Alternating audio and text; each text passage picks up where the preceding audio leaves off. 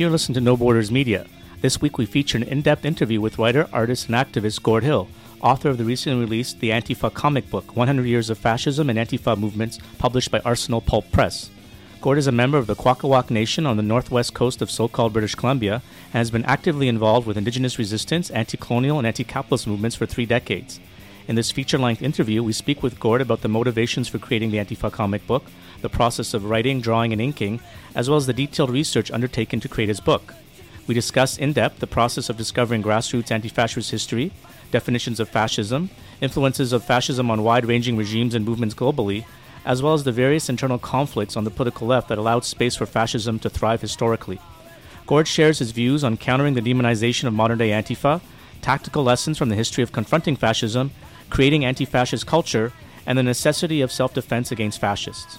Let's take a listen to a fascinating interview with the multi-talented Gord Hill right now.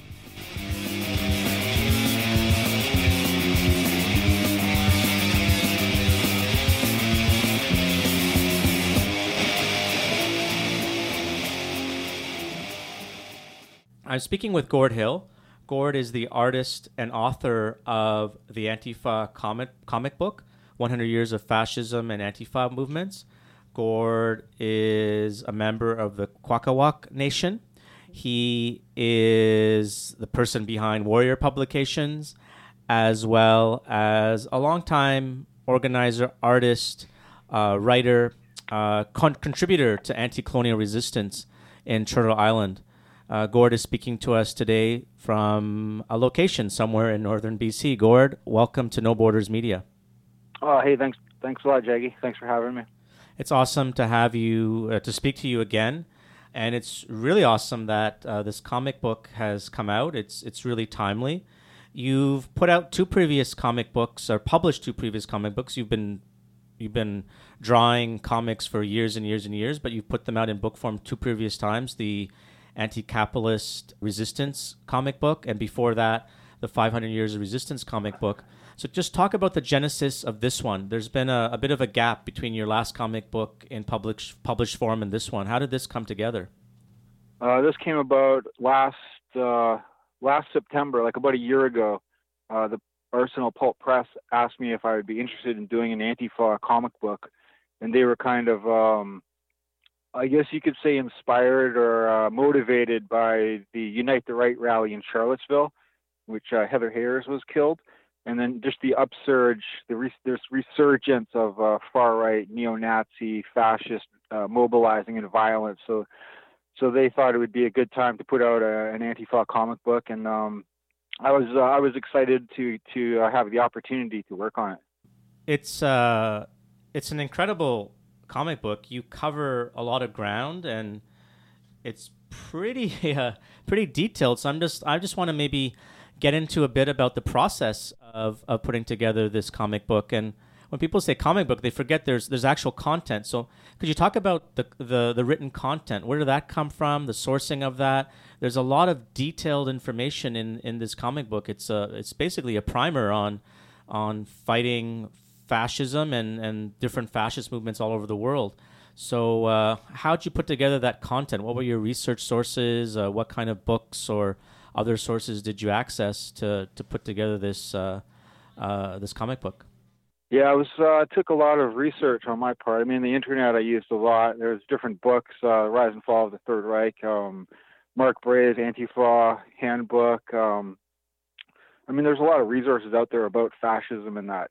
And then I also used a lot of the Antifa groups, like in Germany, the Antifa Infoblatt. They have a really good website with an archive, and it's translatable now because of the internet and all that. So I was able to access a lot of archives from different groups, including Anti-Fascist Action from the UK and Anti-Racist Action in Toronto, and all the ARA organizing that had been done in the 90s, and that, like, a lot of that stuff is accessible. So that was mostly how I went about gathering the information to make it into a comic format.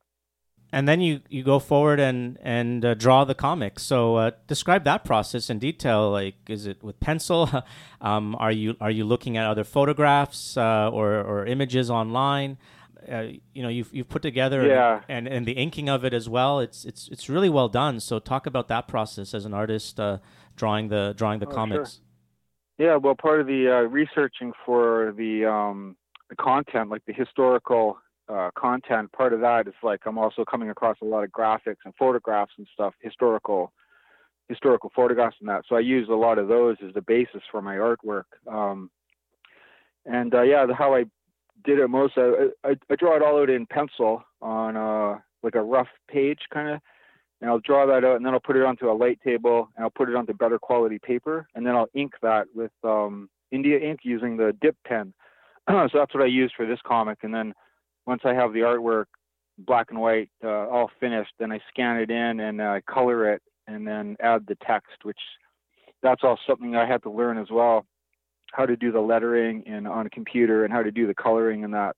So that was part of the whole learning process I had, because I had to research a lot of fascism and anti-fascist resistance, and then I had to learn how to do the computer stuff with the text and the coloring and that. So it was quite a lot of work, and I started working on it a little bit in October, November, December, but I didn't really have a chance to really get to work on it until January. So within a few months I had to produce, I think it's 113 pages of artwork or something like that. So yeah, it was took a lot of time, but that was basically the process I had for creating a page and getting it all ready. So the text on the comic book isn't a font. It's actually you writing all of that. No, it is a font. It's a font. That was okay. Part of what I had to learn, was how to manipulate text and put it into the graphic and all that. Because all my other comics before, I just hand lettered the text. Yeah. Yeah, and the inking is all you. Yeah. Yeah, it's incredible. And for people who are just listening, you really can't do justice. People should just pick it up along with your other two books. So let's get into the content of it. You cover a lot of ground. Obviously, Italy and Germany, both in terms of the origins of fascism in Europe, but also modern day anti-fascism in the far right. You talk about the partisans during the World War II period in Poland, the Soviet Union, Yugoslavia, of course, Spain. You go into detail in terms of anti-fascism in the UK, from the Battle of Cable Street to today, Greece, Russia, Ukraine, Sweden, France, the USA, from the KKK right up until right now, the alt-right, Canada as well, of course. So talk about your choices in terms of what to cover and what not to cover. It's a huge topic, and obviously some topics have to be included, like Italy and Germany. And in terms of resistance, there's some topics that just come to mind. But how did you make those choices about what went in and what didn't go in? Yeah, I think there were like some major historical examples that had to be included, because they were like, they're kind of like the archetype of what fascism was, like with Italy and Germany. So I devoted a lot of space to Italy and Germany, because that's what, Italy, that's what started the whole fascist movement. Really, it inspired fascist groups across Europe and in Germany. The Nazis kind of modeled themselves after Mussolini's black shirts. So that was really important. I didn't really have a whole clear understanding of what happened in Italy, so it was really a good place for me to start on the book, to educate myself about the Italian experience, and then going into Nazi Germany. And Nazi Germany, of course, is like, the Nazis are like a major inspiration to and a role model kind of thing for neo-Nazis today. So I thought that was important to kind of unravel the history of Nazi Germany.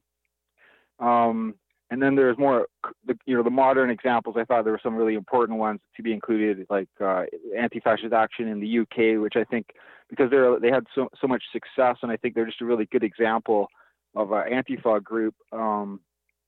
And it's something that I think a lot of people could relate to a little bit more than maybe something in some other country. I think England is a good example, and some of them it was also just like access to information. So AFA in the UK, it's easy to get information about them, and anti-fascist action in Germany, because of the archive, the translatable archive, I was able to get a lot more detailed information about modern day Germany. And France, the National Front. So like you mentioned, like these are some, when you think about fascist movements, these are some of the main ones that come to mind. I mean, there was quite a few that I wanted to include, but I ran out of time. Basically, I was a month over my deadline, just trying to produce what I did have. So, I mean, I wanted to include Australia, and I wanted to get into some of the neo-Nazi movements and anti-fascist movements in South America and that, but I wasn't able to cover it. And Russia, I thought, was really important too, because they have basically the largest fascist neo-Nazi movements in the world, and the level of organizing among the far right there is at a very high level, and the anti-fascists there, they face a lot of threats from fascist groups as well as the state. So I thought that was important to include. And then some of the countries like Sweden and that, because they have had a fair amount of far right activity there, but they've also had an Antifa group there. So some of the choices were made because they have an Antifa group, an anti-fascist action group, and that's something that I wanted to really promote with the book, was the Antifa, the anti-fascist action movement, and their the methods and the ideas that Antifa represents. So that was kind of like how some of the countries were selected. And it's just full of facts that, I mean, a lot of things I didn't know or didn't quite appreciate. For example, you just referenced Russia. The fact that Russia, for example, today has the largest number of racist boneheads, racist skinheads in the world, probably outnumbering every other country combined. It's just stunning to read something like that. Yeah, no, for sure. I think that's something, I think the scope of the problem that we face today is probably much larger than most people realize, because we don't get a lot of information from Russia, for example, about the level of fascist activity there. So I thought, that is something important to know about.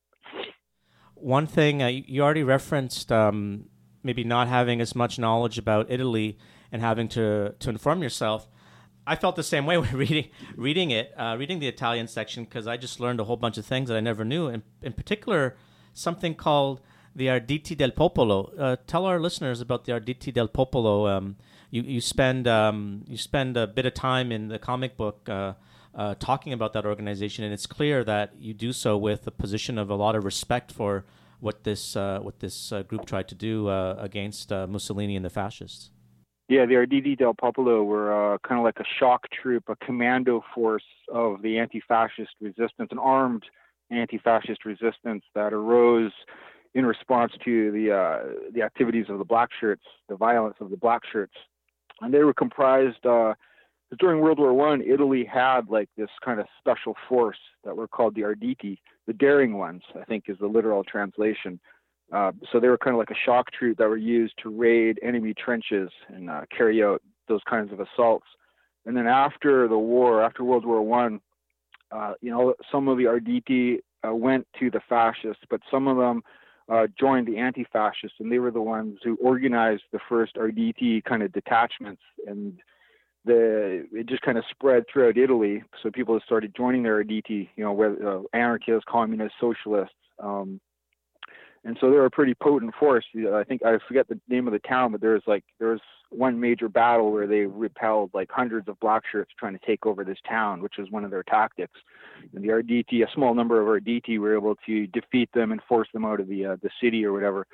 And over time, the Socialist Party, because they were reformists and they wanted to maintain their legality, and they wanted to enter government. They wanted to become a part of the government. So the Socialist Party kind of sabotaged the whole Arditi movement, and because they banned their members from joining the Arditi, and just kind of undermined the ability of the armed anti-fascist movement to resist the black shirts. So they kind of compromised with Mussolini, and in fact, at one point they made a peace treaty with Mussolini and the black shirts. But anyway, that's what the Arditi was. It was basically an armed resistance comprised of various leftist and anarchist groups.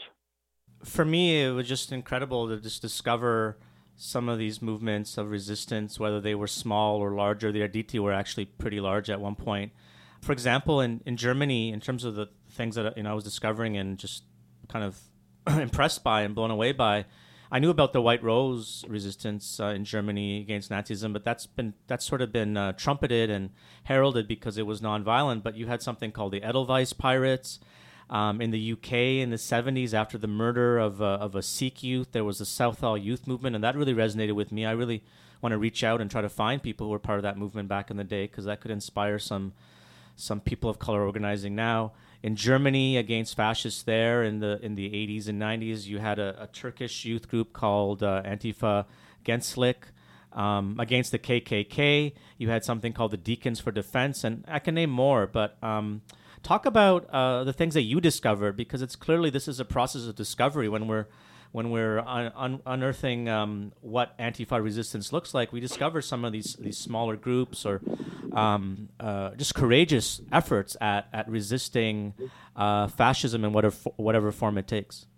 Yeah, I mean, pretty much every chapter was a big learning thing for me too. Like with Italy, with the RDT, Germany. I mean, I didn't really know much about the resistance in Germany, because except things like the White Rose and the Edelweiss Pirates, like you mentioned, which are really celebrated as these examples of anti-fascist resistance in Nazi Germany, but they were like quite minimal actually compared to the Red Front of the Communist Party, and just the level of anti-fascist resistance that there was in Germany in the 1920s and into the early 30s, and how that was kind of just overwhelmed once the Nazis were placed in power by the government.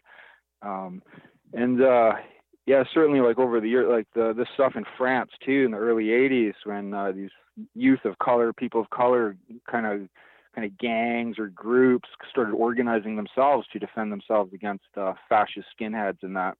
And so there was a lot. Every chapter I learned a lot about, like you mentioned, the Southall youth movement, like the level of resistance from Asian peoples in England against attacks. All that stuff was very very illuminating for me, because I didn't realize like how much, how expansive the resistance was all through the years in all these different countries and that. And I think it's really inspiring.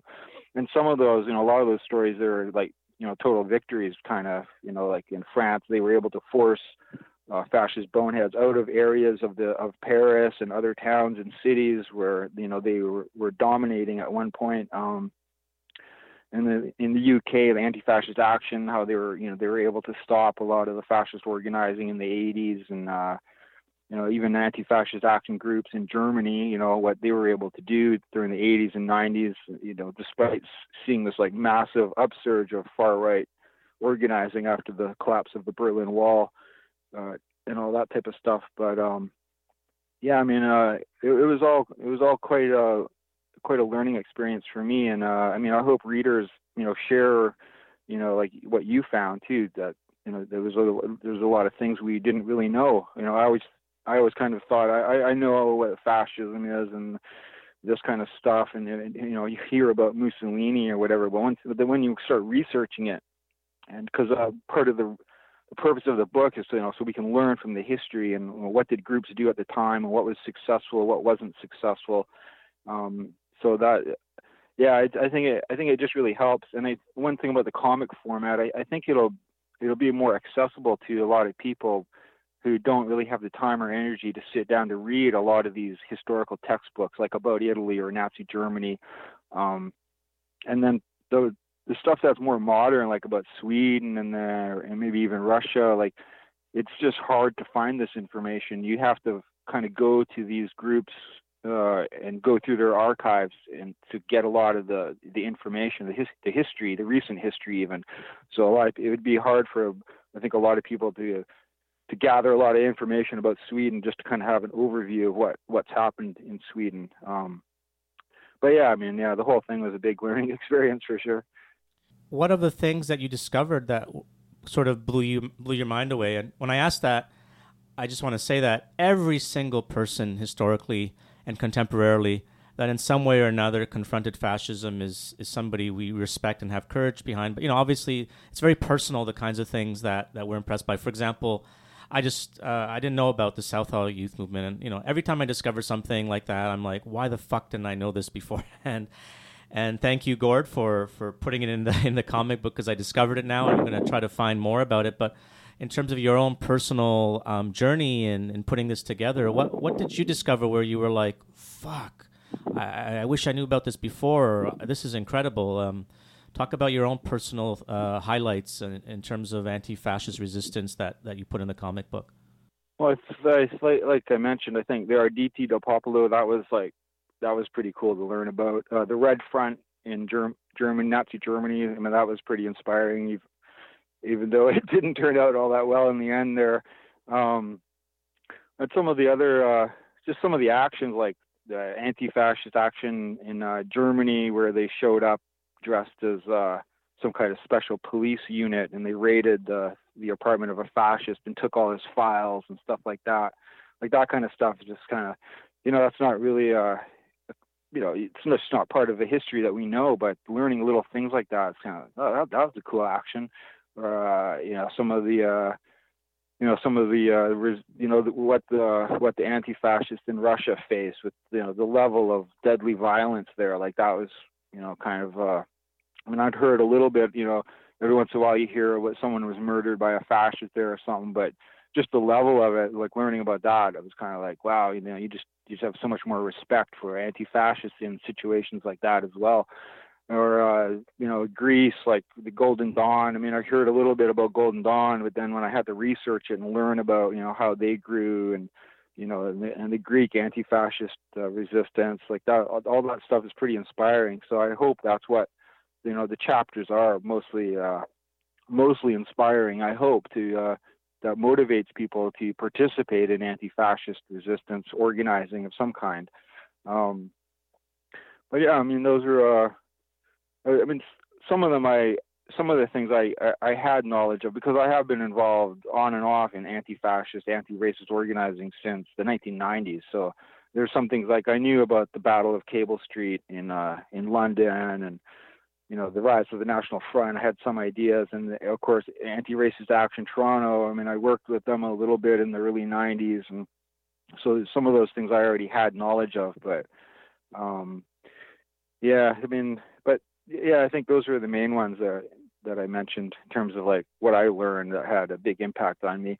But the other thing about it too is like when you're researching fascist movements, there's a lot of brutality. I mean, there are, Nazi Germany carrying out a genocide, a large-scale industrial type genocide, like that type of stuff.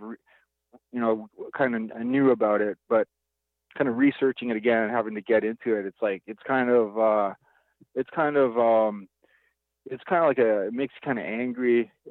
What these fascists, what they promote, what they want, and that kind of stuff kind of like angers you, and that maybe motivated me to do more work in the comic, because I kind of realized again the importance of knowing this history and what these what fascist groups are actually all about. So yeah, that was another aspect of it for me. Making the comic was kind of delving into this really dark side of humanity, I guess you could say. What you just said reminds me of something. We had a demonstration this past summer here in Montreal, an anti-fascist demonstration, because local anti-fascists were able to expose a key member of the Daily Stormer, somebody by the name of Zeiger. At the same time, we also knew where a senior member of the Soldiers of Odin, an anti-immigrant Islamophobic group, lived. They actually lived on the same street. So we marched to both their houses. And, like people come out on their balconies and are wondering what's going on. And I was sort of one of the MCs. So I'm trying to describe what's going on and why we're there. And I'm trying to repeat some of the things that these people believe, like vile, misogynistic, racist, genocidal stuff. I read this stuff and I know it, and I'm trying to repeat it, but I can't bring myself to repeat it because it's so fucking vile. Like, and I'm a pretty seasoned person and what have you, but I just can't. Like, one of the Daily Stormer people, for example, in Charlottesville yelled, even now, like, I don't feel like even saying it, but death to the, then he uses a derogatory term for Jewish people, race war now, all this crap, rape fantasies, all this crap. So my question to you, that's just a preface to a question, which is, I mean, as you said, you're delving into a horror story here, and you're trying to represent victims, both victims and survivors of the Holocaust, of massacres, and you're also visually representing people like Hitler, like Mussolini, the SS, racist boneheads, Spencer, and all those fuckers. So just go through the emotions of that, when you're drawing this, and how do you manage those emotions when you're trying to draw this and present it? Yeah, the drawing is pretty straightforward because it's more technical or something. Like I'm drawing, I'm drawing a group of people and whatever, some kind of activity is going on. It might be like brown shirts attacking somebody or being attacked or something like that. So it's not, the drawing isn't so much the thing I find. It's just more now I'm drawing this scene that I've already figured out. But the emotional thing is more when you're doing the research and you're writing the story, the script for the comic. That's kind of more where you get into the stuff like you research concentration camps and all this type of stuff, watching documentaries about, the SS and stuff like that. It's more in the research phase, I would say, and the writing phase is where you kind of get more, you just kind of really think about this stuff. But then when it comes to the drawing, it's just kind of, I figured out what the scene's going to be for that panel, and now it's just a matter of like, how do I draw it? What's the perspective and all that type of stuff. You've already alluded to this, but the history that we learn through the mainstream or whatever is just a very superficial history of what fascism and anti-fascism is. So, fascism is Hitler and Mussolini, and anti-fascism is some combination of Churchill and de Gaulle and Roosevelt and Stalin. And you don't talk about Churchill, Roosevelt, Stalin, and I mean, you mentioned some of those people in passing, of course, but the resistance is people, grassroots people with great courage fighting back early, because all that war stuff in World War II, that was later when, in many ways, it was a bit too late to prevent the full-on industrial genocide that you just described and other horror stories. So could you just talk about that process of discovering grassroots history and taking that history back from perceiving it as just simply something that is done by these great men of history, rather than often and almost overwhelmingly anonymous people, everyday people who fight back against the odds? Yeah, well, I think that's part that aspect of history is certainly it's really I mean, I would never consider Churchill or any of those people, Stalin. I wouldn't consider them to really be anti-fascist, because they were basically supporting the fascists before World War II. Because they, a lot of the ruling elites around the world, they praised Mussolini because he took Italy, sick Italy, and he made it strong. And the same with Nazi Germany. Hitler raised up Germany that was all, living in poverty and unemployment and that. So a lot of the rulers around the world, they celebrated, they liked Hitler. He didn't really get too much bad press until World War II started. So, yeah, when it comes to, the imperial powers and that, like, I wouldn't include them in any anti-fascist resistance book, except for the fact that they eventually engaged in a war with the fascist countries. But I think, ultimately they would sympathize more with the fascists,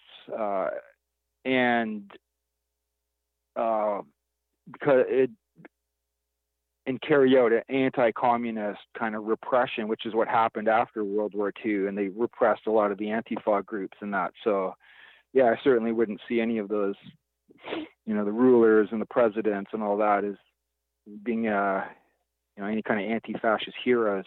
So that's why I didn't include them in the book at all, really, other than to say that they thought Hitler was doing a great job until World War II. When it comes to the anti-fascist resistance, it really is the grassroots, autonomous groups and movements that's what makes anti-fascism. It's the communities that have to mobilize themselves to defend their community, or to defend other people or areas of a city or whatever from a fascist invasion or fascist violence and stuff like that. So I think that was, and then that's like what Antifa is. It's kind of like community organizing, community self-organizing, community self-defense. So that was the focus of the book from the beginning. Yeah, for sure. You already talked a bit about what you would have liked to maybe have added to the book. It's a matter of time, and it's like with any project, at some point you just need to finish and get on with it. And maybe there could be a part 2 to the Antifa comic book. You mentioned maybe Australia, the dictatorships of Latin America. I'd add as well India and the rise of the Hindu far right, people who are admirers of Hitler.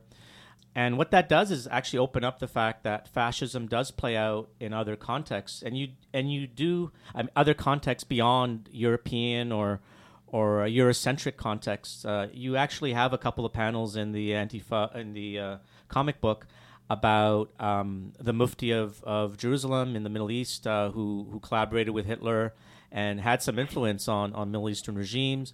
You also mentioned in a very modern panel in the same part of the book how people have gathered and supported the Kurdish resistance, the YPG, the anti-authoritarian Kurdish resistance to fighting Islamic fascism as represented through ISIS. Those are tougher things to include and to say. So I'm just wondering if you have thoughts about that when, including examples of fighting fascism that not just fighting fascism, but examples of fascism itself that aren't Eurocentric.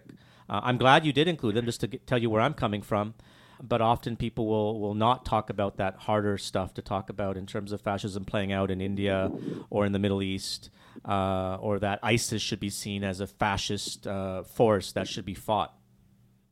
And the thing about a fascist state, it's not terribly different than a lot of states that we don't even think of as being fascist. But some of the military regimes in South America technically might not be considered fascist, but they're super authoritarian, military rule, dictatorship, all the stuff we associate with fascism.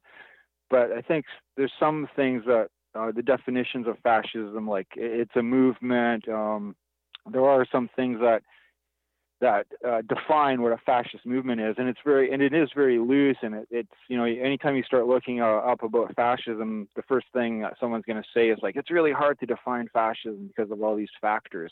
And I think one of them is the ultra nationalism of the fascist movement. So it's based in a nation state, and that nation state has a history and a culture and a social order and a social system.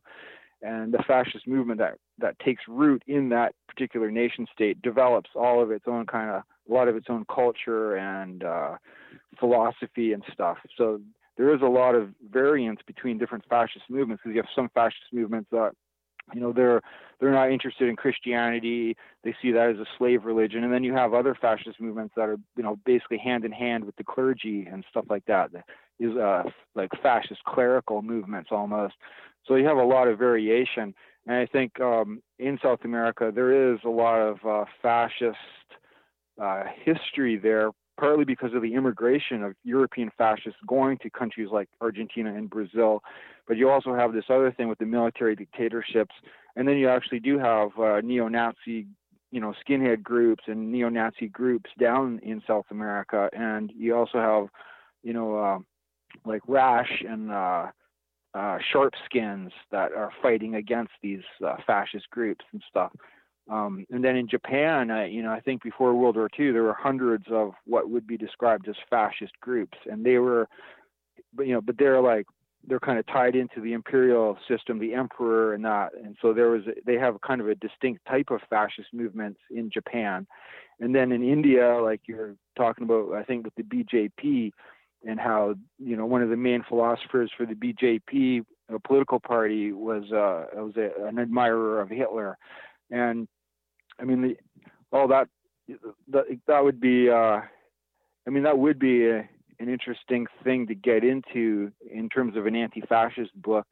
But yeah, I was really limited by time and the deadlines and that, and my ability to do that would have, I just wouldn't have been able to include that type of stuff and do it in a good manner.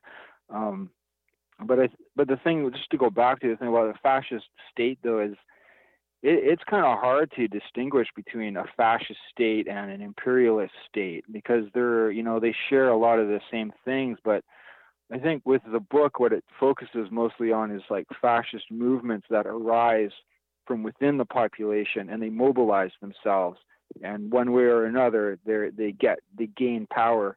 And I think with going back to the origins, like with Italy and Germany, one thing you really see is that it's really based in a military kind of context. Like the Italian black shirts and the German brown shirts were primarily demobilized soldiers, veterans of World War I. And so there's this really strong military, paramilitary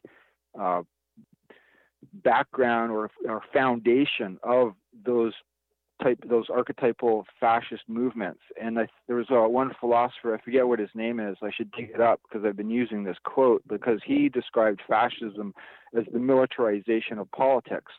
And that, to me, that comes from the history, this historical origins of fascism, which was from demobilized soldiers, veterans of war, who entered into a political mobilizing, a political campaign, and were basically the shock troops for this, far right fascist reactionary movement.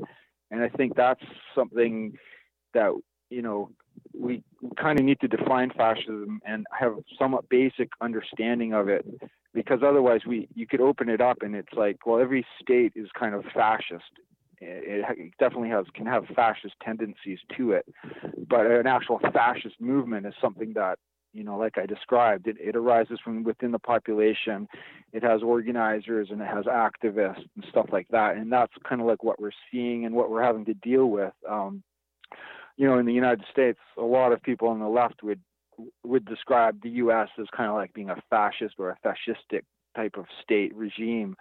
But I think what we're dealing with on the ground is these kind of grassroots fascist movements are taking to the streets. They feel emboldened by the Trump presidency, and so the first time in a long time, you're actually seeing fairly extensive street mobilizing by fascist far right groups in the U.S., which you didn't see for years. Like they just didn't have the capacity to mobilize and march, and if they did, it was a gong show of hundreds of police are protecting like 40 KKK members or neo-Nazis, and there's thousands of counter-protesters. Well, now you're seeing, hundreds of far-right and fascist militants in the streets fighting with Antifa, like what we've seen in Portland and Oakland.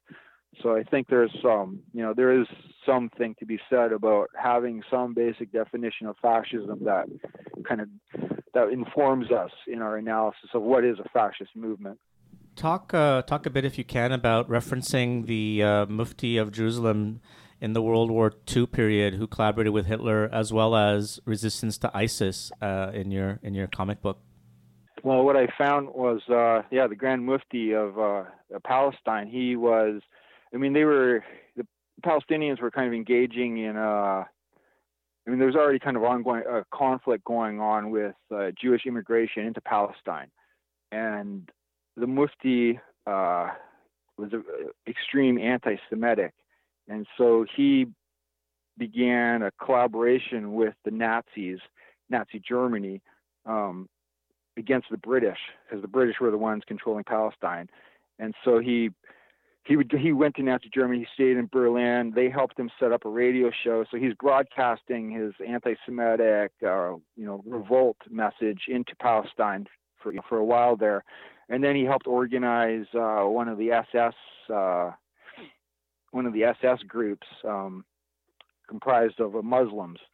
And so his plan was that they would, once the Nazis conquered Europe, they would go back into Palestine and they would basically exterminate all the Jews in Palestine, and that would, and liberate Palestine from the British and from this Jewish immigration and stuff like that.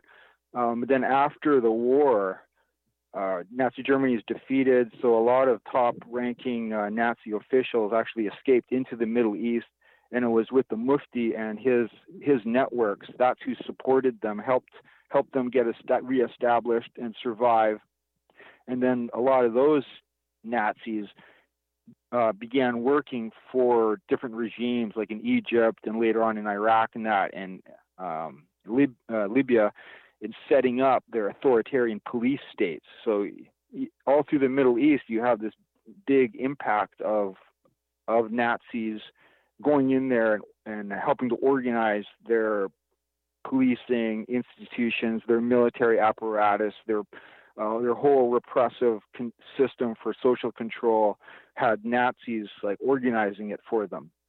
And that was a pretty illuminating thing, because it's ironic, because today, of course, neo-Nazis and the far right, they have this whole Islamophobic campaign that they're doing, radical Islam's trying to take over and that. But during World War II, the Nazis straight up collaborated and worked with different Muslim groups.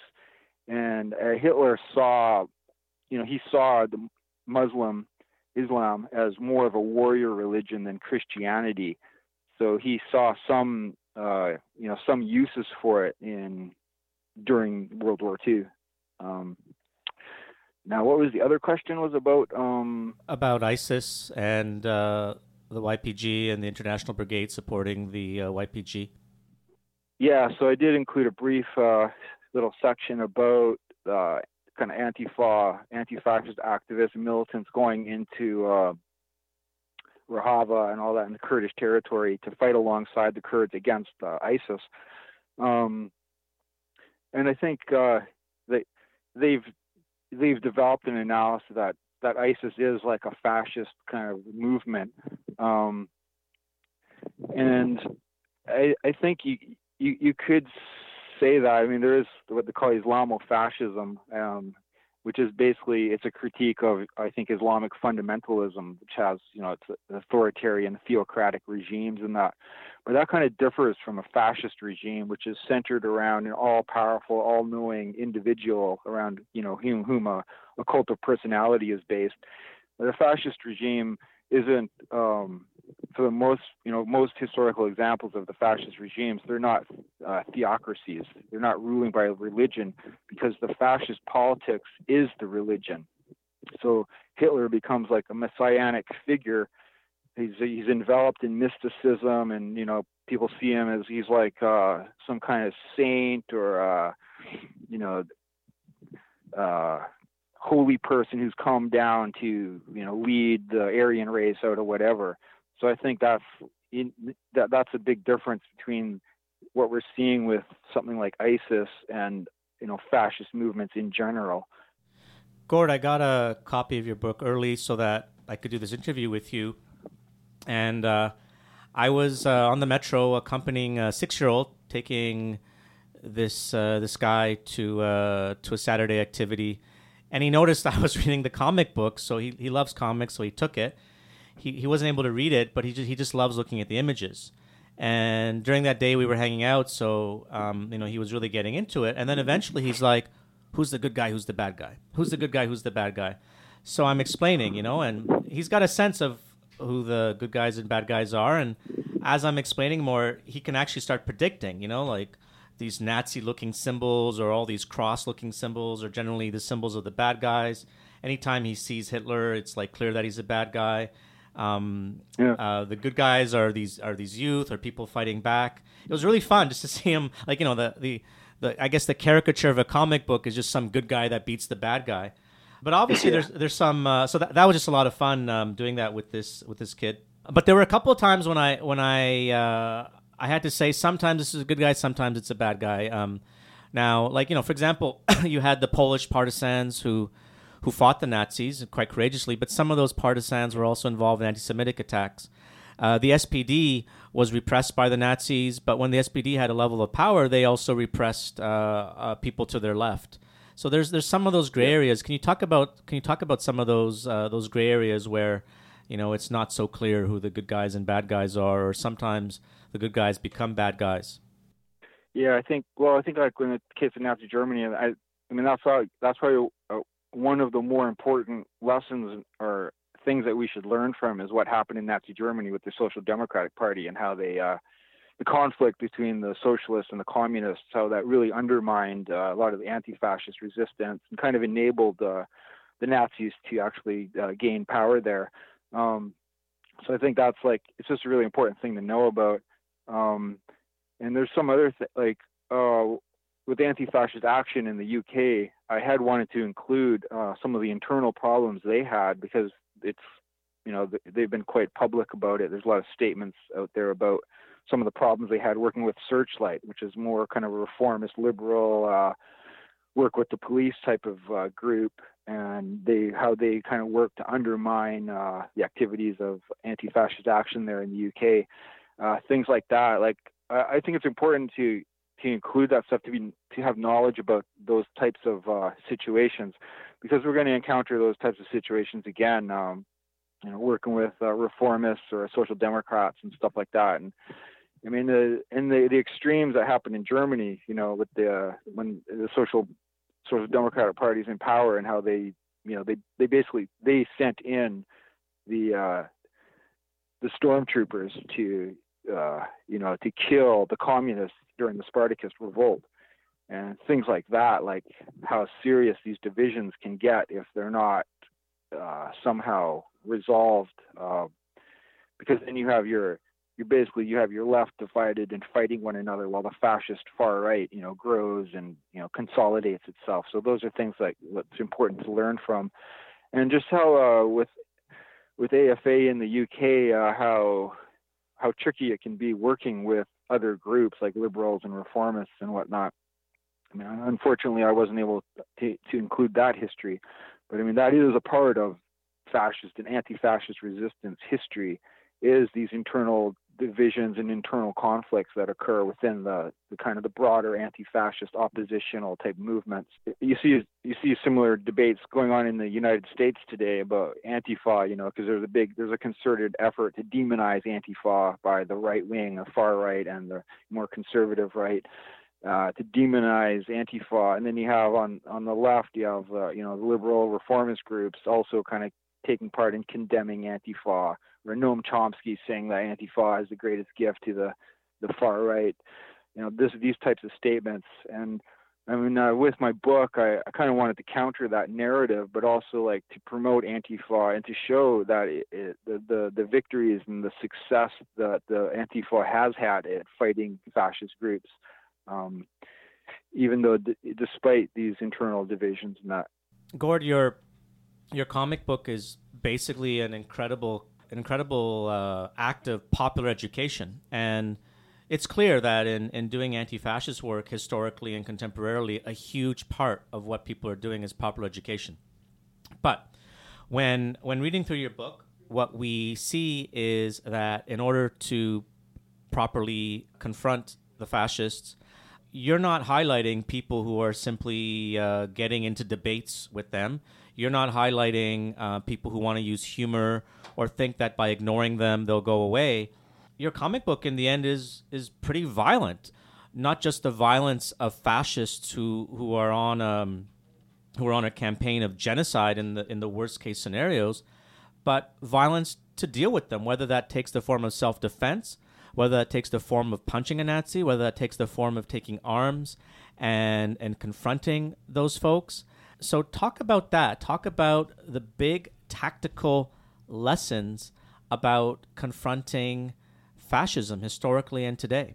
I think just looking at the history, I mean, anyone who studies the history, you realize that you have to have some kind of self-defense force. You have to have a mentality that you're going to defend yourselves, using any means necessary, because the fascist movements, like I said, that the militarization of politics. So if politics is militarized, then you need to have the ability to defend yourselves, because in Italy and Nazi Germany, you had tens of thousands of demobilized soldiers who ended up joining all these militia groups, and a lot of these militia groups ended up being amalgamated into the Brown Shirts, which was the paramilitary formation of the Nazi Party.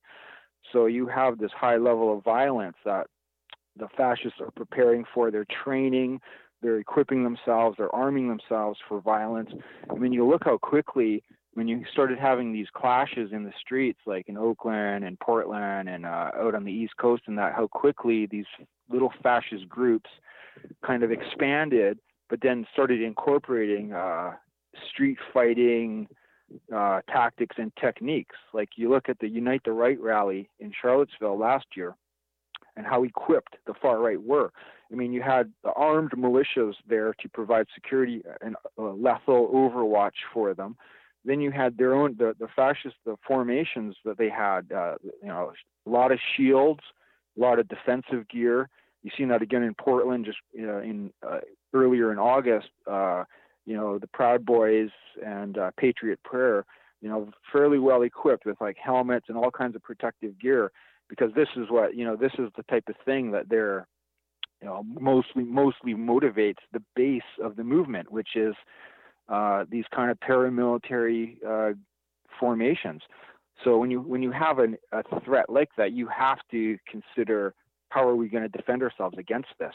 And I didn't emphasize things like speaking conferences or debates or whatever, or making banners and stuff like that.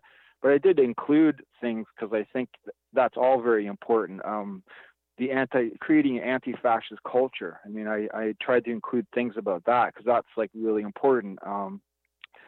With the Rock Against Racism concerts that happen in the UK, like massive mobilizations of people, like popular education, like you said.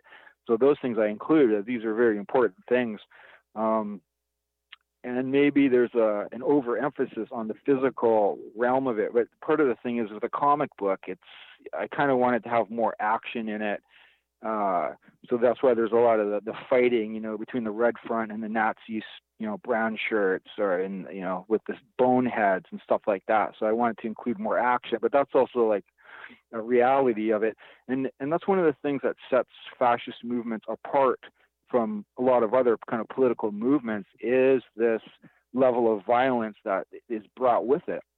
Because, like I was saying, you have these like this soldier mentality among a lot of the far right militants. And then you also have this like racist genocidal politics that's behind it as well. This kind of racial hatred and anti-Semitism that's, taken to the maximum. So all of this is a very dangerous brew, and groups that are targeted by these types of paramilitary groups have to be able to defend themselves. So I kind of wanted to promote this idea that there is this physical aspect to anti-fascism that can't be neglected, and that must be prepared for. And I think examples like AFA in the UK, they had a really good strategy. Like, you have to have physical and ideological confrontation. So you can't just put out leaflets and hold conferences against racism and fascism and that. You also have to be there to disrupt their public organizing events, which includes their rallies and their meetings and their conferences. To disrupt those, they have the whole no platform idea. That's the basis of it, is like, you don't let them publicly organize and agitate and stuff like that. So I think that's a really good model. I think it was fairly successful. So yeah, that's why I kind of did the comic the way I did, and celebrated the acts of resistance, including armed resistance against fascist groups, because ultimately that's what anti-fascist resistance has to have, some capability of defending itself against fascist violence. Gord, by way of wrapping up, one last question. You've been referring to this throughout the interview, which is different lessons and things, and you've just addressed in detail the strategic and tactical necessity of defending against fascism, and the necessity of being prepared to do so, which means not having any illusions about violence. But do share with our listeners other big lessons that you draw or that you want people to take from not just reading the Antifa comic book, but also all the other reading that that went into the research. What are the couple of clear lessons that people need to take away from this that you think are urgent and that people need to hear?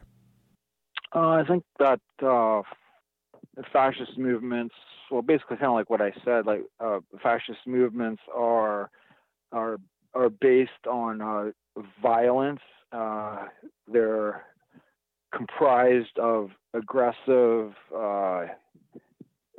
men that anti-fascists have to take into account and prepare for, and that anti-fascist resistance needs to have a broad community-based kind of support in order to be ultimately to be successful. So I think it basically what AFA's thing was, like, you have to have a physical and ideological confrontation against fascism. That's probably the most important lesson from the book. I would say, that's, you have to, when you're faced with a fascist far right movements like this, like, you have to, it's that would basically be it. Gord Hill, author and artist of the Antifa comic book, 100 Years of Fascism and Antifa Movements, published by Arsenal Pulp Press. Thank you for speaking with us on No Borders Media. All right. Well, thanks a lot for having me.